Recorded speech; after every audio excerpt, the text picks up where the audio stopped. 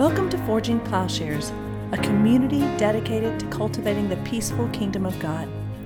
We hope this part of our ongoing conversation stimulates your mind and challenges your heart about what it means to be a follower of Jesus. Please stay tuned at the end of the podcast for a short message about our ministry. Isaiah chapter 9, verses 2 to 7. The people who walked in darkness have seen a great light. Those who dwelt in a land of deep darkness, on them light has shone.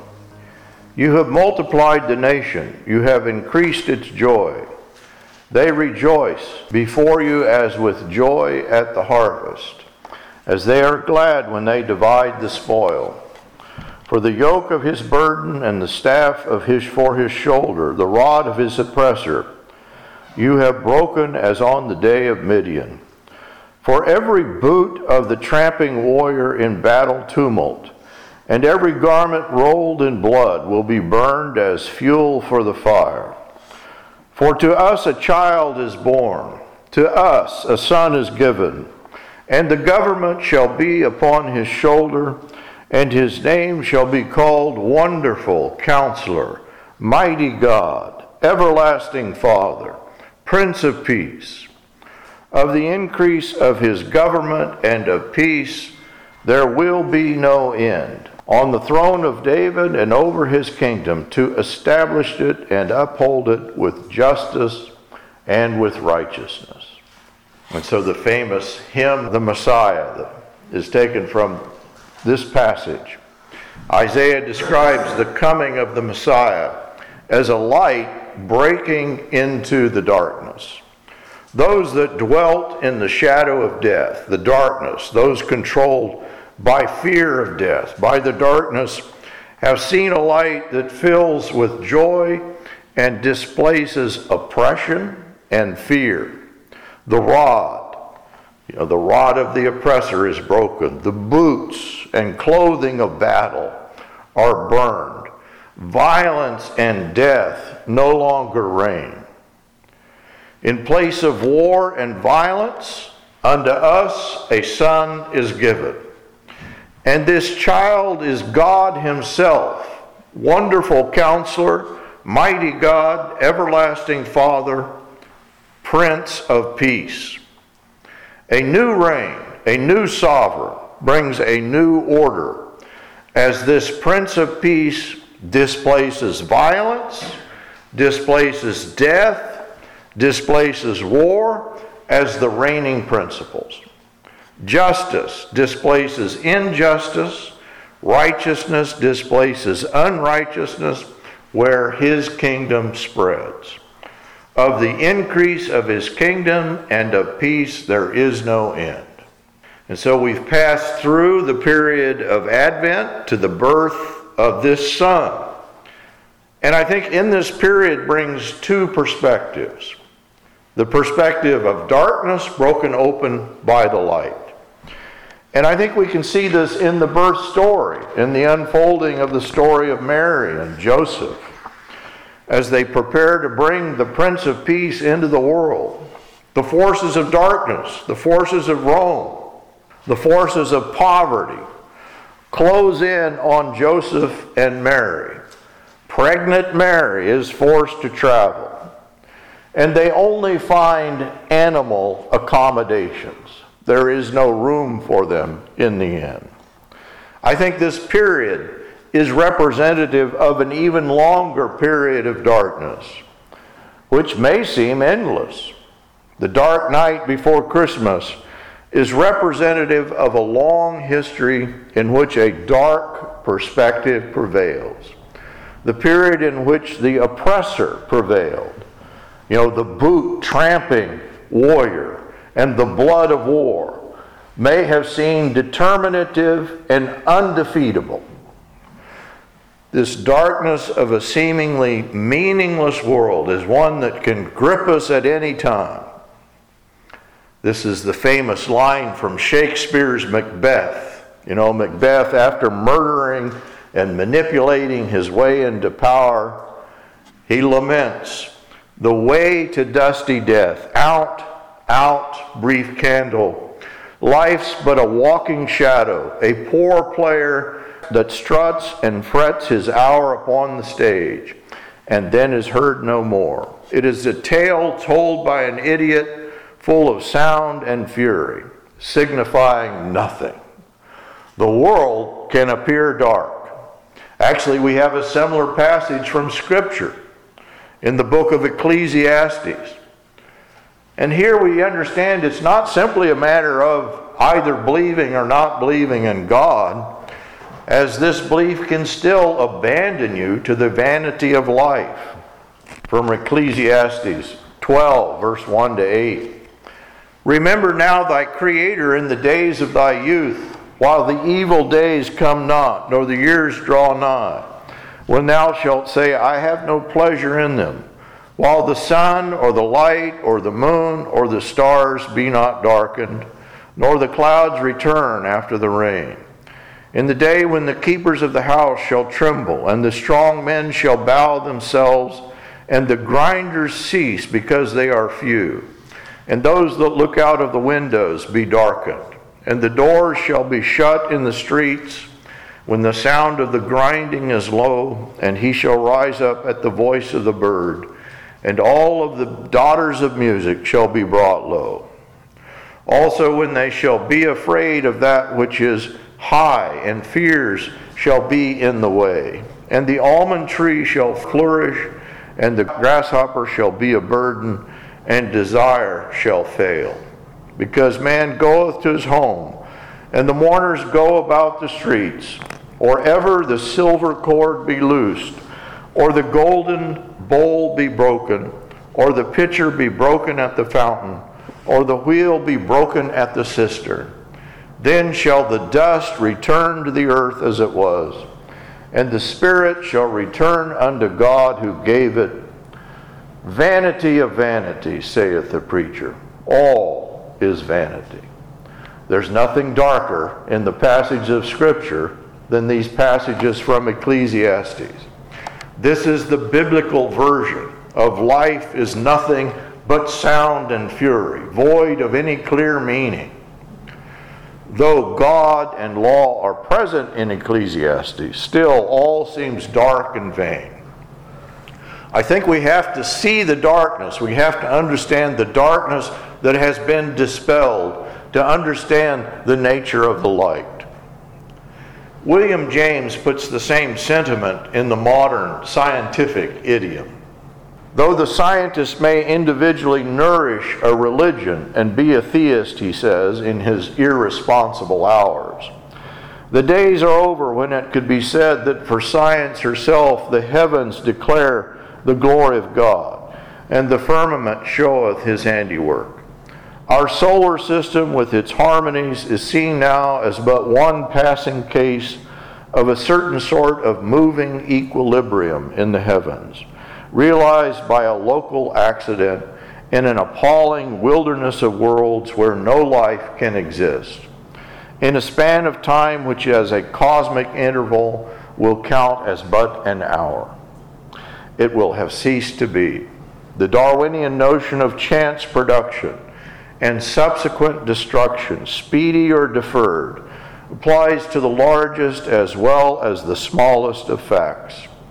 It is impossible in the present temper of the scientific imagination to find in the drifting of the cosmic atoms, whether they work on the universal or on the particular scale, anything but a kind of aimless weather, doing and undoing, achieving no proper history, and leaving no result. Nature has no one distinguishable, ultimate tendency with which it is possible to feel a sympathy. In the vast rhythm of her processes, as the scientific mind now allows them, she appears to cancel herself. The bubbles on the foam which coats a stormy sea are floating episodes, made and unmade by the forces of the wind and water. Our private selves are like those bubbles. Their destinies weigh nothing and determine nothing in the world's irremediable currents of events. Solomon, James share this dark perspective, unrelieved, I think, by belief in God. That death, as Solomon says, and chance happen to all. He says, better a living dog than a dead lion. For the living know that they shall die, but the dead know not anything. Neither have they any more reward, for the memory of them is forgotten, and also their love and their hatred and their envy is now perished. Neither have they any more a portion forever in anything that is done under the sun. It's not simply that hope for life beyond the grave will relieve the burden, as every indication, experiential, scientific, observational, is that life reduces to meaninglessness. Maybe there are clear moments when the heavens do indeed seem to declare the glory of God, but what may go unacknowledged for believer and unbeliever is the fear that it all amounts to a lot of sound and fury, signifying nothing. This is the feeling of darkness. I wanted you to feel the darkness into which the light breaks. The light is dispelling a particularly dark world. One so dark, in fact, I think, that we probably delude ourselves. Some forms of belief are a delusion. We know that. Some forms of Christianity may be a delusion. Maybe the optimistic humanist. Isn't this grasping after the delusion of meaning? Because the alternative is unbearable. Isn't Friedrich Nietzsche correct that a hard-boiled honesty in the face of darkness is the most difficult and yet most necessary? Nietzsche recognizes our capacity for self-deception. He calls it our will to truth. Our will to truth, he says, is a deception, nothing more than a means of escape. If honesty and truth go hand in hand, as it seems they must, it may be that an understanding of the perspective of Solomon, the perspective of James, the perspective of Macbeth, maybe Shakespeare, precedes a full appreciation, not only of the constitution of the darkness, but the nature of the light. That is, the birth of Christ, the incarnation, can be made to fit too small of a notion, in which he does not so much change up our reality as just give us hope of deliverance from our perception of reality. I think there is a tepid Christianity, a tepid notion of reality and religion, in which the full depth of the problem of the human dilemma is not appreciated. And as a result, the radical nature of the incarnation is not appreciated either. Jesus can be made to fit a delusion, a ready-made frame of truth. Maybe we call it Constantinianism. Maybe we call it Americanism, Neoplatonism. But this is the equivalent of making him fit the darkness. A dualism of heaven or earth, or body and soul, can accommodate, maybe through a form of denial, the darkness. And if we do not understand the nature of the darkness, we're going to miss the Star of Bethlehem. Christ may be misrecognized as a mere deliverer, a warrior Messiah, a legal remedy, an appeaser of divine anger. But what goes unrecognized is that God come to earth in Christ is not simply dispelling a problem, not simply ridding us of a future darkness, but is encompassing all creation in who he is. The world has seen a great light. The darkness has been pierced. The people who walked in darkness have seen this light, those who dwell in a land of darkness. Incarnation, Emmanuel, is God with us. Theosis, enacted. There is a union between God and world in which God has eternally attached who he is to what we are, and what we are has become part of who he is. We might think of it as an innovation, but it's not an innovation that violates the true nature of the world and of ourselves. But there is now a reality opened up which exceeds human possibility. The world understands through the limits of the laws of nature, the laws of Koheleth, Ecclesiastes, the laws of science, think William James. But in Christ, the world is no longer understood as existing according to the limits of this dark, immanent frame. The laws and principles of nature are not violated in Christ. Think of the miraculous virgin birth. There is still a natural birth. In the wonder of the coming of the Messiah, there is still natural growth. Luke tells us that he submitted himself to his parents. But there is an innovation in which God's power and wonder are directly manifest. It manifests a wondrous power, for it displays nature being acted upon and acting outside the limits of its own laws. The innovation of Christ doesn't change nature, it doesn't change natural principles, but he opens up the possibility and reality of these principles, acting in upon nature, upon the world in a new way. His divine mode of being is united with the principle of human nature. God with us, Emmanuel, such that the ongoing existence of human nature is conjoined with a transcendent mode of being. This is the mystery of Christ. This is the light of Christmas. To put it in a different idiom, God is bodied forth, incarnate in the world, accomplishing in the mystery of his embodiment, filling out who he is for the world and a completion of what the world is for him. This reveals the nature of the world and the nature of who God is. Emmanuel, God with us. God and world, creator and creation, human and divine, are conjoined in Jesus. The light has broken into the darkness. And so what we see in the birth of Jesus is the created order. Certainly it continues. Birth, life, death, evil. They account for the natural reality that even Jesus experienced.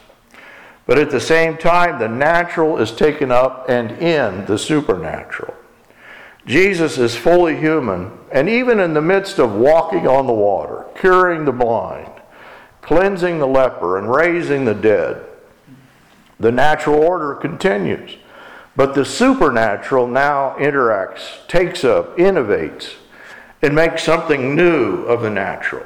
A virgin birth, a dead man raised from the grave, the natural end of man, it's emptied of its contents. The created and uncreated are unified in Jesus, and this is now who and what we are, and what the world is. Even though he suffered, he was truly God. And when he worked miracles, the same one was truly man. So the miraculous birth of Jesus marks the incarnation, a new stage in the relation of God to the world. It's not that anything has become different. It's that the darkness has been penetrated by the light. Nothing has changed up in their being, but in their mode of existence they've been transformed. It's not that God's purposes have been changed, but vision is no longer constrained by the darkness. The ground and goal is found in Jesus, is now the ground and goal of creation. So Christ is nothing less than the union of God and world. An impossibility, according to any other system. But what is found in the incarnation is the purpose of creation. Paul says, Jesus is the first fruits, the firstborn of a new sort of humanity. He duplicates the divine image in the human. In Jesus, we see the new mode for humanity, no longer enslaved by the darkness. Let me conclude by quoting one ancient theologian, Maximus the Confessor. He says, having been wholly united with the whole world, within the limits of what their own inherent natural potency allows, as much as may be, they were imbued with his own qualities, so that like the clearest of mirrors, they are now visible only as reflections of the undiminished form of God, the Word, who gazes out from within them. For they possess the fullness of His divine characteristics, yet none of the original attributes that naturally define human beings have been lost. For all things have simply yielded to what is better, like air, which in itself is not luminous, completely mixed with light. The world and its principles cannot contain the principle that showed up in Mary's belly. Given this world's laws as final explanation, I believe darkness does indeed prevail. We have to be honest about this conclusion. Given the reality of the incarnation, though, the world is not all sound and fury, a vanity. And humanity is not a momentary bubble cast up by the sea of nature. The world is imbued and being imbued with the qualities of Christ. And we are part of accomplishing this task, this yielding to what is better. The dark world made luminous as it is mixed with the light. The people who walked in darkness have seen a great light. Those who dwelt in a land of deep darkness, on them light has shone. For to us a child is born, to us a son is given, and the government shall be upon his shoulder, and his name shall be called Wonderful Counselor, Mighty God, Everlasting Father, Prince of Peace. Forging Plowshares is a community dedicated to cultivating the peaceful kingdom by providing in-depth, transformative biblical and theological education and discipleship. If you have found this podcast valuable, please remember to share on social media. If you have questions about what you've heard, or if you'd like to learn more about how you can get involved with Forging Plowshares or even support this ministry financially, please visit our website, forgingplowshares.org.